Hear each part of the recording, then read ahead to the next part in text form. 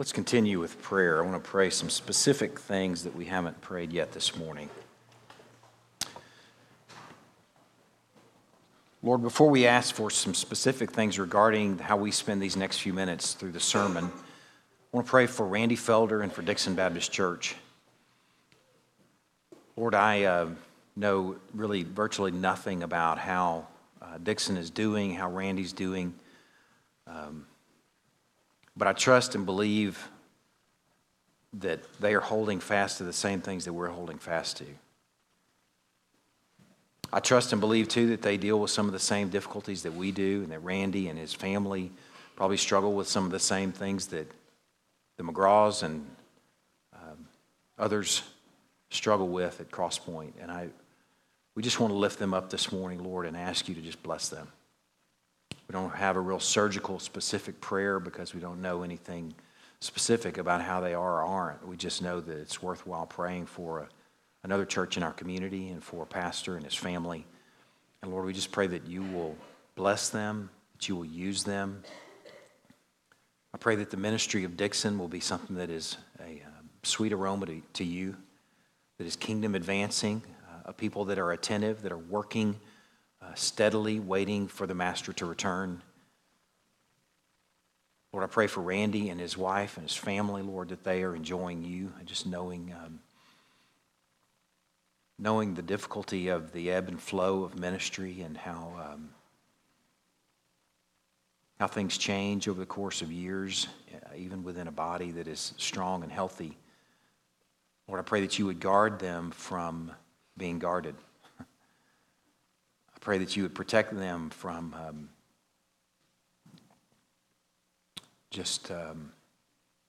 glad-handing while they're hurting, if they are or if they do. I pray that they and Dixon would find a church family that is authentic and open and honest and real about life with you. God, I pray that Randy is enjoying you as he's pastoring, as he's a husband and a parent, that he is fueled by worship. I'm thankful for the opportunity to lift up this brother and his family and this church that's in our community this morning. We are blessed to lift them up this morning. Thankful for a shared ministry. Lord, in regards to how we spend these next few minutes, I just want to thank you on the front end of this message for these wonderful, wonderful things you've shown us in Isaiah. Bad news and good news every week. I'm thankful that we have an opportunity in these next few minutes to consider both bad news, but in light of the bad news, wonderfully great news. God, we offer this time to you and pray that you'll speak to us, equip us, galvanize us, grow us in delight. I pray these things in Christ's name. Amen. Turn to the book of Isaiah.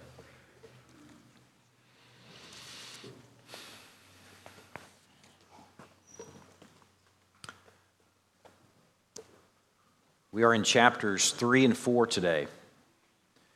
That may sound like a lot. If you've been around Cross Point a while, you know that we don't typically take off big bites like that. But Isaiah will have to.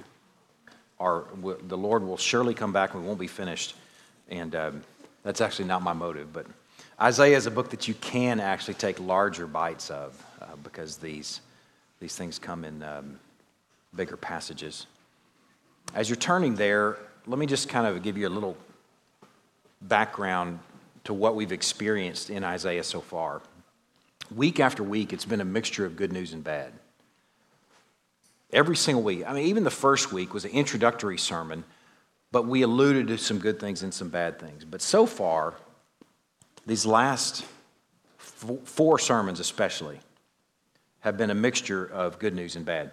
They've been a really honest look at God's people week after week. An honest, uninflated, nobody's writing a resume or a reference. You know how you do on those resumes and references? You You don't want to foil anybody's lifelong plans, so you might inflate them a little bit.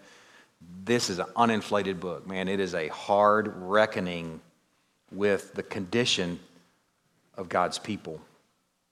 It's a look sort of midpoint between the Exodus and Christ's coming, okay, which are about 1,500-year period between the Exodus and Christ's birth.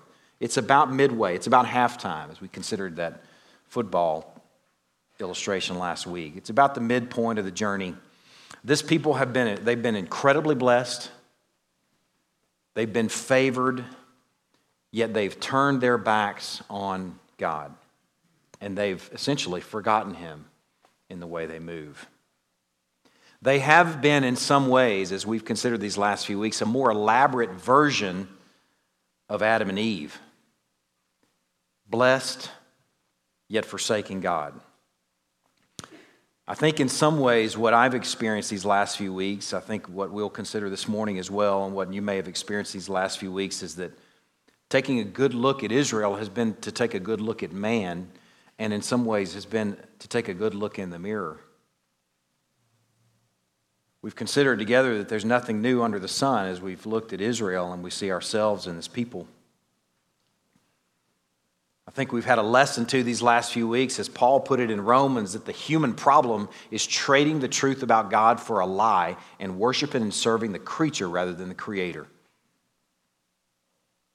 It's their story, it's our story, frankly, apart from the most important event in history that happened 2,000 years ago, the birth, sinless life, and death of Jesus Christ. It is our story apart from that. These sermons have been lessons on what we are without Jesus and what we have and are in Jesus every single week. And this week is going to be no different. Honest, bad news that will help us appreciate even more the good news. Let's look at our passage. I'm going to start in verse 22 of chapter 2, just for the sake of context. You'll understand why here in a moment. We're in the middle of, picking up in chapter 3, we're in the middle of an oracle that goes from chapters 2 through 4. An oracle is sort of a prophetic type statement, but it's not as specific as prophecy. We're jumping right into the middle of that in verse 22 of chapter 2. Stop regarding man, in whose nostrils is breath, for of what account is he? For behold, the Lord God of hosts is taking away from Jerusalem and from Judah support and supply, all support of bread and all support of water. The mighty man and the soldier, the judge and the prophet, the diviner and the elder, the captain of 50 and the man of rank, the counselor and the skillful magician and the expert in charms. And I will make boys their princes, and infants shall rule over them. And the people will oppress one another, everyone his fellow and everyone his neighbor. The youth will be insolent to the elder, and the despised to the honorable. For a man will take hold of his brother in the house of his father, saying, You have a cloak, you shall be our leader, and this heap of ruins shall be under your rule. In that day he will speak out, saying, I'll not be a healer. In my house there's neither bread nor cloak. You shall not make me a leader of this people. For Jerusalem has stumbled, and Judah has fallen, because their speech and their deeds are against the Lord, defying his glorious presence. For the look on their face bears witness against them. They proclaim their sin like Sodom. They do not hide it. Woe to them, for they have brought evil on themselves. Tell the righteous that it shall be well with them, for they shall eat the fruit of their deeds. Woe to the wicked, it shall be ill with them. For what his hands have dealt out shall be done to him. My people, infants, are their oppressors, and women rule over them. O my people, your guides mislead you, and they have swallowed up the course of your paths.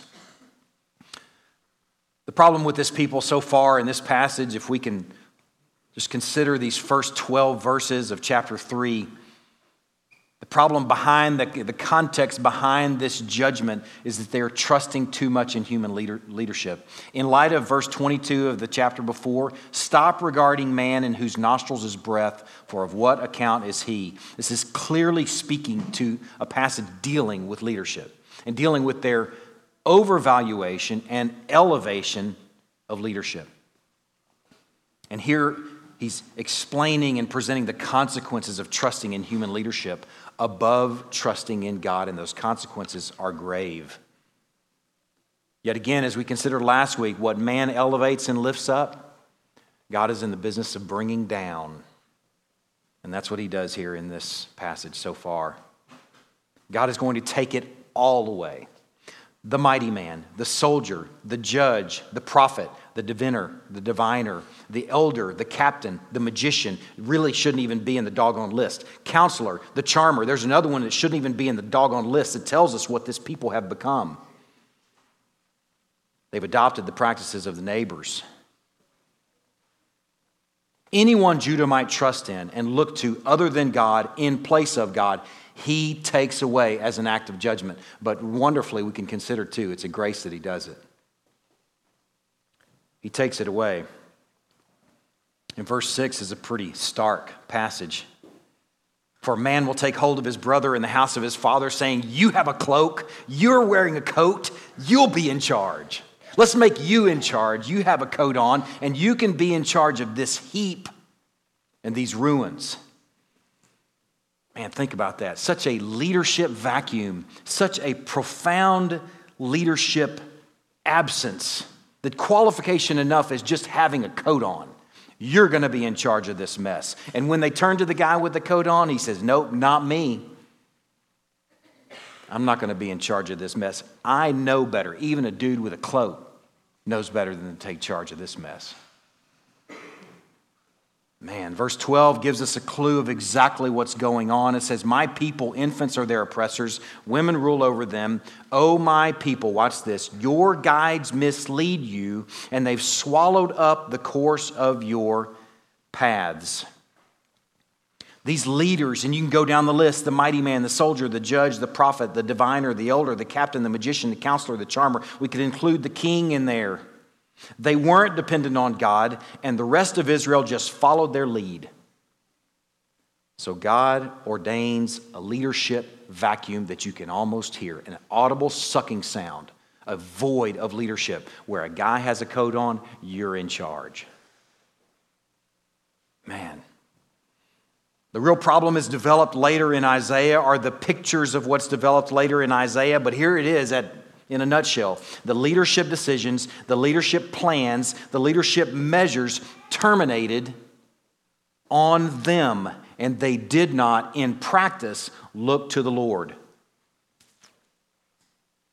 Man, that's easy to do. Dads? Any dads in the room ever guilty of anything like that?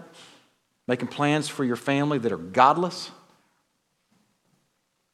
Any businessmen ever do that? Make plans for your business and your employees that are godless? Any pastors capable of doing that for their church? Make godless decisions? Yes, absolutely. You can see how this could happen.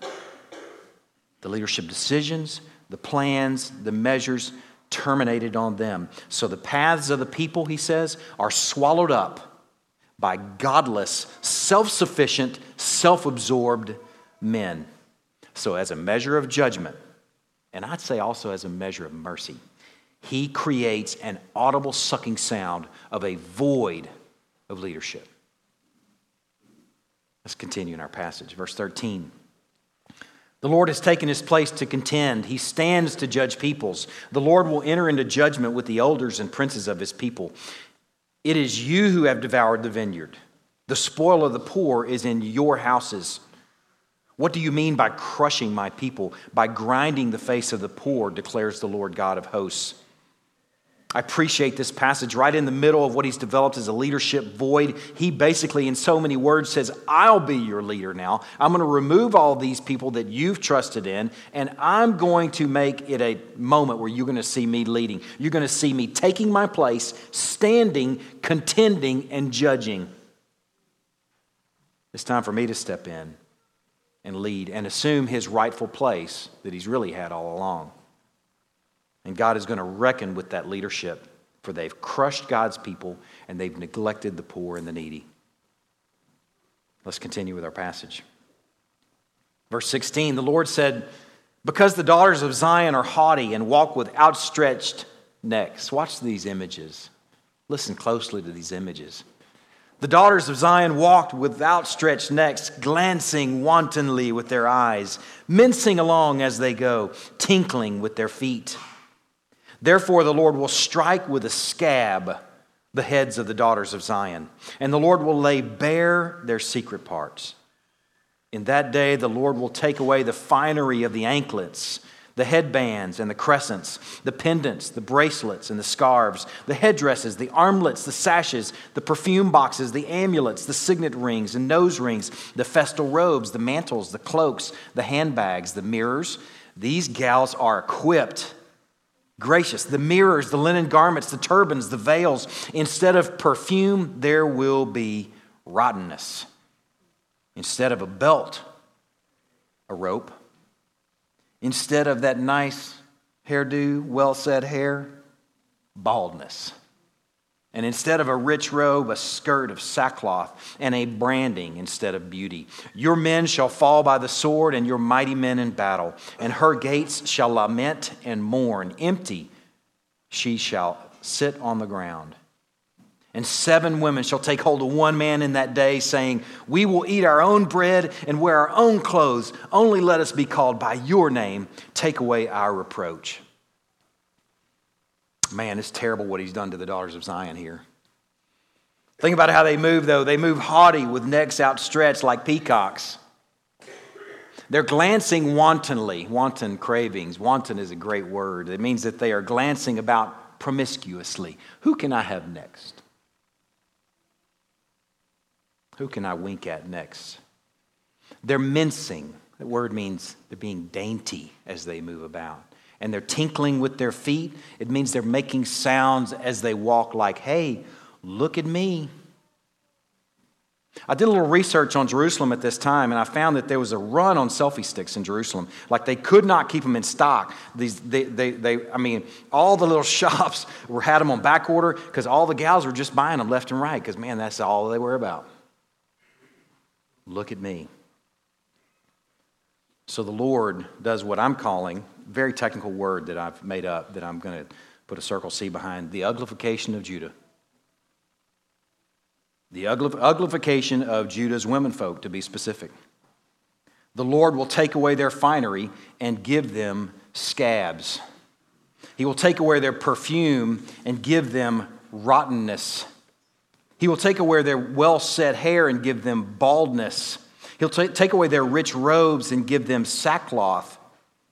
And he'll take away their beauty and give them brandings. Now those brandings, those aren't really cool, nice, trendy sleeve tattoos that have multiple colors in it, like really cool. That branding is the branding of slavery, what they did in Babylon to their slaves. That's what they're going to have instead of their beauty, is branding.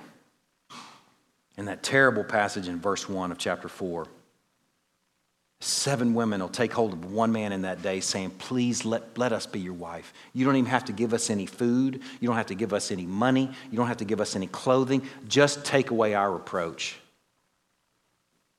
As you've betrayed your heavenly husband, God is saying, groups of women, homely ones at that, will be begging one man, one poor sap to be their husband.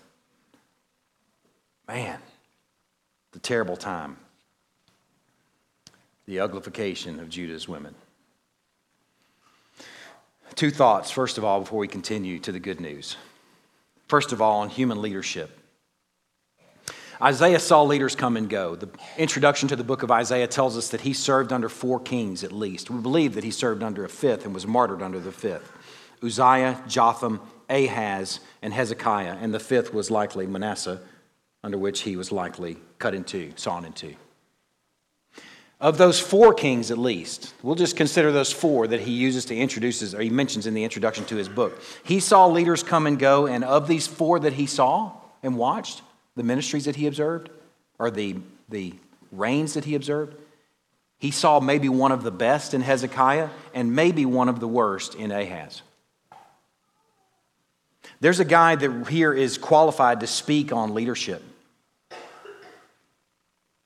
One of the cool things, too, about these first 5 chapters of the book of Isaiah is they are a bird's eye view of his experience. It'd be like he's lifted above his 40 or 50-year ministry, and he's had the chance to look and survey all that he's considered.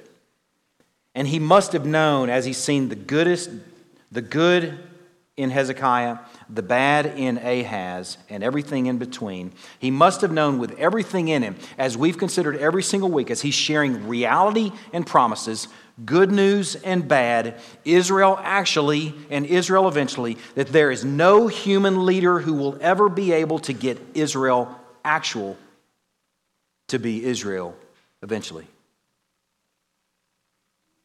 Man, he's seen these leaders come and go. He's watched them. Even Hezekiah. He must have had some hope in Hezekiah because he was a pretty impressive guy.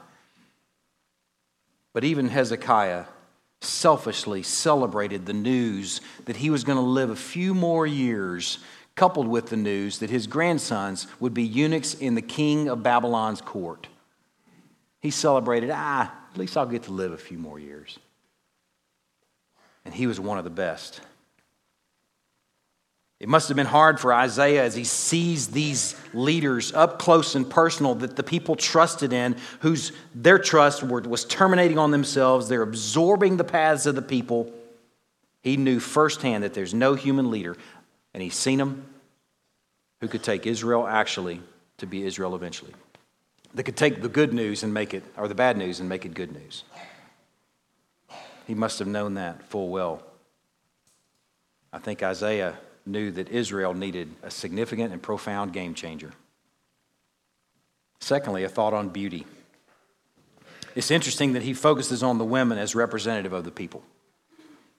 He's certainly speaking of the people together corporately, but the daughters of Zion are a nice glimpse into the heart of the people. The daughters of Zion, he gets really particular where he's talking about women and husbands, and that's why I think he's leaning in the direction of speaking directly to the women folk.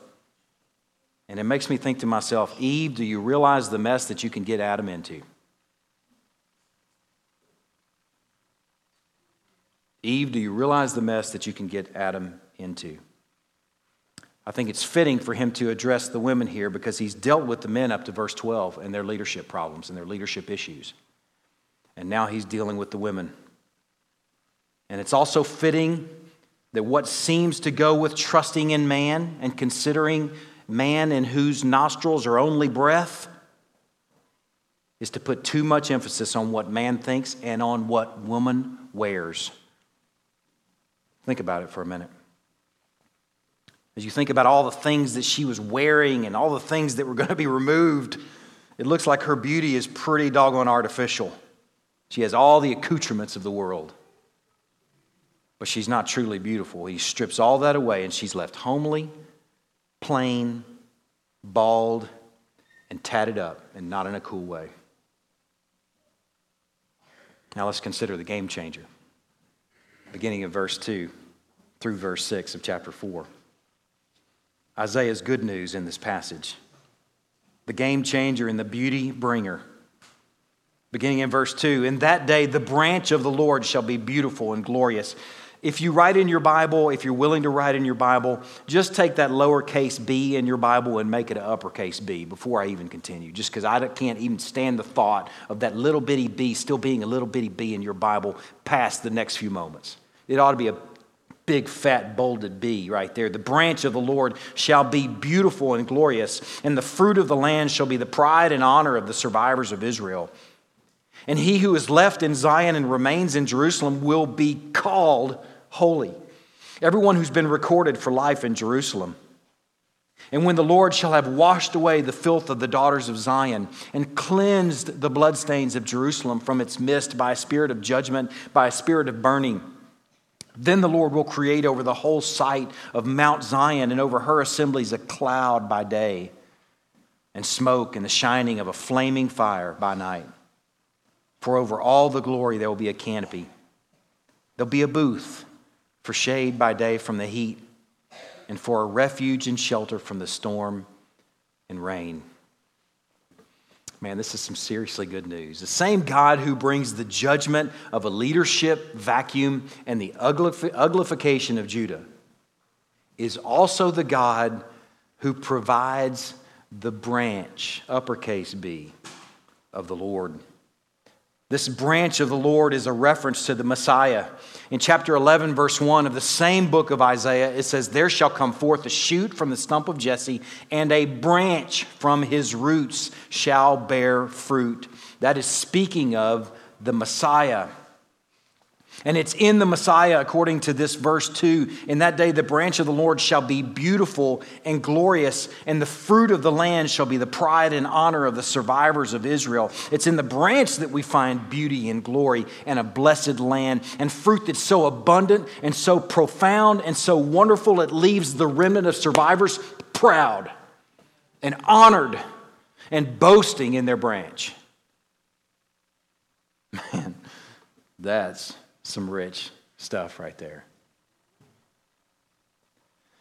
The branch of the Lord is the first person I want you to consider in this passage, and the next person that I want you to consider in this passage of verses 2 through 6 are the remnant, or the survivors. In verse 3, they're referred to as he who is left, or he who remains. The remnant, the survivors, those restored to the land, it says will be called or reckoned holy. You've got to know that those aren't the best and the brightest. They're not the finest, the shiniest pennies that he's going to bless and call survivors. These are the ones that he calls holy. He sets his love on them. He calls them holy and identifies and reckons them holy. And he writes them in the book of life. And then there's some fruit of his work that makes for a proud and honored bunch of survivors. And the fruit are three things that come right from this passage, verses 4, 5, and 6. There's a big, wonderful piece of fruit in each verse. In verse 4, first, they will be cleansed. Look at it. "When the Lord shall have washed away the filth of the daughters of Zion and cleansed the bloodstains of Jerusalem from its midst by a spirit of judgment and by a spirit of burning." The first wonderful piece of fruit for this remnant is they will be truly cleansed of their pride, of their filth, of their bloodstains. It made me think, I think fittingly, of what it says in Hebrews chapter 10, to a bunch of Jews, mind you. "And every priest stands daily at his service, offering repeatedly the same sacrifices, which can never take away sins. But when Christ had offered for all time the branch, a single sacrifice for sins, the branch sat down at the right hand of God." It says in verse 14, "For by a single offering he has perfected a bunch of whores." He has perfected a bunch of imperfect people. He has perfected for all time those who are being sanctified. That is a wonderful piece of fruit that this branch achieved. First, that we are cleansed. Secondly, in verse 5, that we are covered. It says in verse 5, "The Lord will create over the whole site of Mount Zion and over her assemblies a cloud by day and smoke and the shining of a flame of fire by night. For over all the glory there will be a canopy." This is Exodus language pointing back to the time where there's a pillar of fire and a cloud that's sitting outside the camp that's guiding the people. When it moved out, it meant pack your gear. It's time to move out to the next location. Haggai 2:5, a passage that we considered this last Wednesday night, tells us that specifically, that fire and that cloud was the Holy Spirit. And here he makes a promise here that this branch is going to do something so profound, he's going to accomplish something so profound that pillar of cloud and fire outside the camp will no longer be outside the camp, but will move inside the camp and will actually encompass the camp. That's what the branch accomplished. It made me think, I think, fittingly of the day of Pentecost. When they had prayed, the place in which they were gathered together was shaken, and they were all filled with the Holy Spirit and continued to speak the word of God with boldness. The pillar and the column that was previously sitting outside the camp now encompasses the camp of God's people. That's what the branch accomplished. Something else that's really beautiful that the branch accomplished in this particular passage too, here in verse 5, is he says there's a canopy that's covering them. That word for canopy has to do with wedding language, where a husband and wife go on their wedding night. So beautifully, this branch is going to accomplish something so profound that people who were previously characterized as whores will now be his bride. And he will take us into his canopy. Man, that's seriously profound. We're cleansed. We're covered. And the third thing in verse 6, we are protected. There will be a booth for shade by day from the heat, and for a refuge and a shelter from the storm and rain. What this branch accomplishes is protection from the judgment and from the heat, because the branch is going to bear the judgment and the heat for us. Isaiah says, by his wounds we are healed. By his bearing that judgment and heat for us, we find refuge and shelter from the storm and the rain of judgment. But not just judgment, life in general. All the mess that life can throw at us. We find protection in this branch and what he's done and what he's achieved. Real daily shelter from all sorts of messes. Man, the fruit is hanging from the tree of what this branch has accomplished. We are cleansed, we are covered, we are protected. I was just imagining what this must have meant to Israel then. We see over the course of the rest of the book that they weren't repentant, although this is the bird's eye view of the entire ministry. We don't know how this hit the people, but there's not a really good sign that it brought true repentance. But I wonder about guys like Daniel, who found himself in Babylon. I just can't imagine that Daniel didn't hold really tightly to this promise of the branch and the fruit that would hang from the tree as a product of what this branch has accomplished. I can't but imagine that Ezra must have held really tightly to it as he moved back to Jerusalem to get the temple going again. I can't imagine that Nehemiah must not have held really tightly to these promises about the branch as he moved back and rebuilt the wall. I can't but imagine that Hezekiah or that Haggai and that Zerubbabel and Joshua, the son of the high priest, didn't hold really tightly to these promises. But then I think fast forward to when Christ was born, thinking about two old folk, a man named Simeon and a gal named Anna, that I guarantee, I can't guarantee, but I believe with everything in me, they held tightly to these promises. Because Anna is showing up to the temple every single day looking for that branch.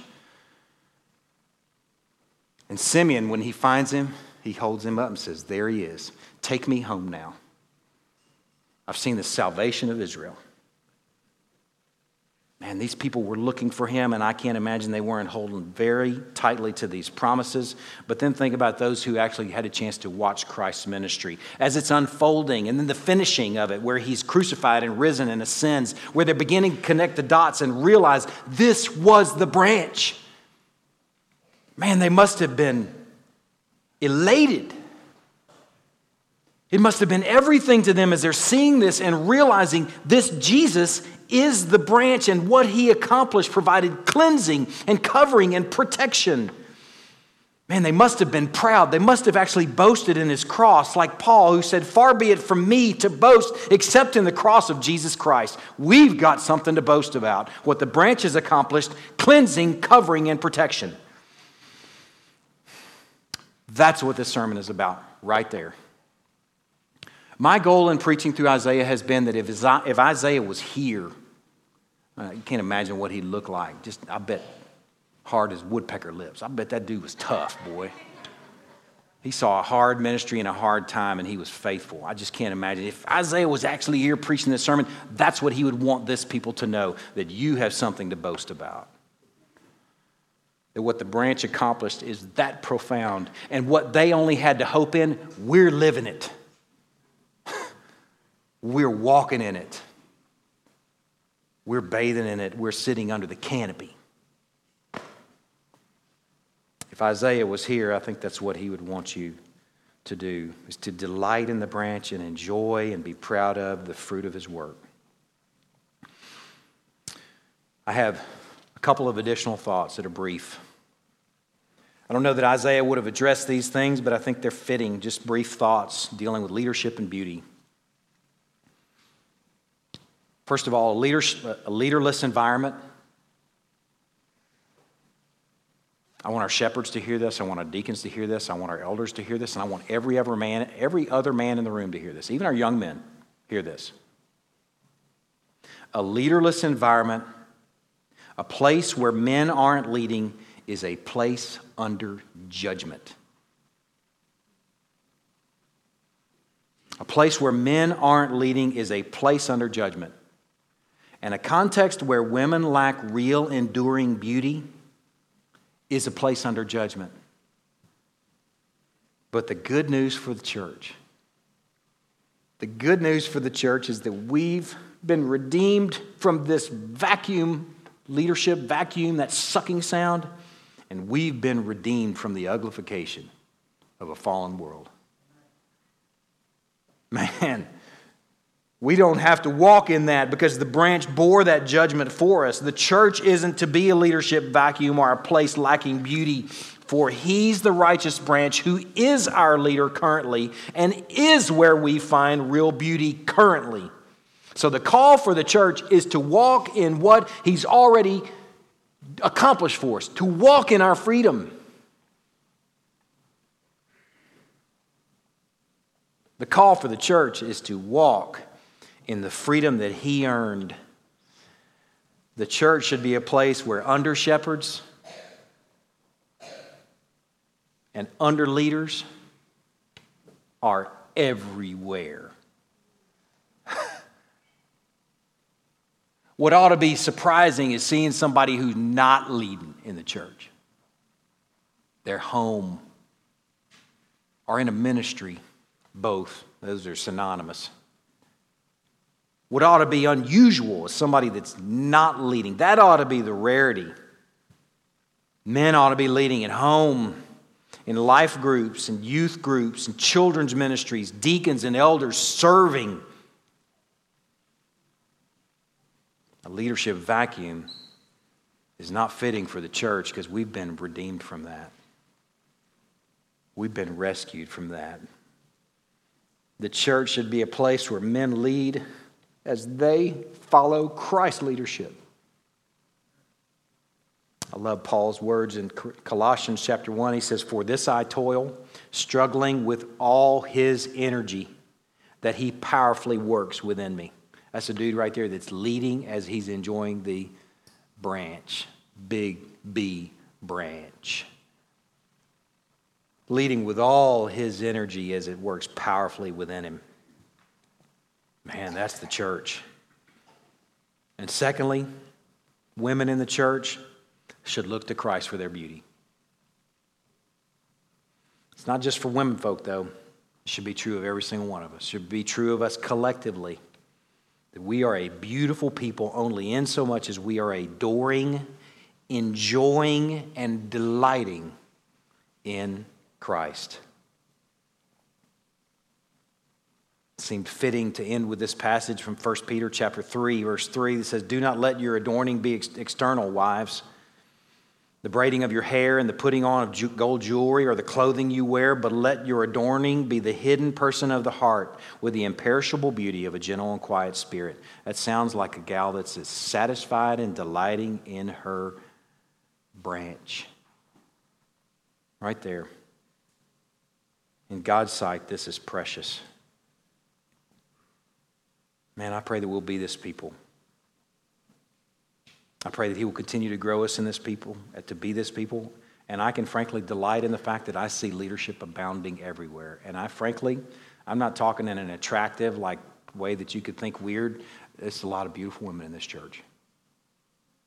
I'm not talking in a weird way. I'm talking in a godly way. There are a lot of women in this church that are caught up, overwhelmed with, adoring and enjoying Jesus. I'm thankful for that. Let's pray. God, this has been a sweet and challenging time in Isaiah. I'm thankful that there's good news and bad. And I'm thankful that it's in the bad news that we can see the beauty of the good news. God, I pray the ministry of this pulpit, the ministry of our classrooms, the ministry in homes that are led by shepherds, our functional shepherds in homes where a mom or a wife may be leading because her husband's not. Lord, I pray in all those contexts that both will be brought to bear, both the good and the bad, the good news and the bad, the actual and the eventual, who we are and what we've been called and reckoned. I pray that all those things will come together so that we will be an aromatic, bright, and salty people who are beautifully caught up in a beautiful Savior. God, we are thankful for our time together this morning. In Christ's name we pray. Amen. I've thought about this good news and bad thing. If you've paid attention these last few weeks in Isaiah, it's been relentless every single week, and this week included. And I've thought to myself, how can good news be good if we haven't really reckoned with the bad? If there's no bad news, how can it truly be good? And I thought just about this morning, some things I'd like for you to consider as we take the supper together, that we are a people who have been called holy. Not because we have any of that in us. Not because we're the best and the brightest. Not because we have the most potential even. It says he takes the foolish things to confound the wise.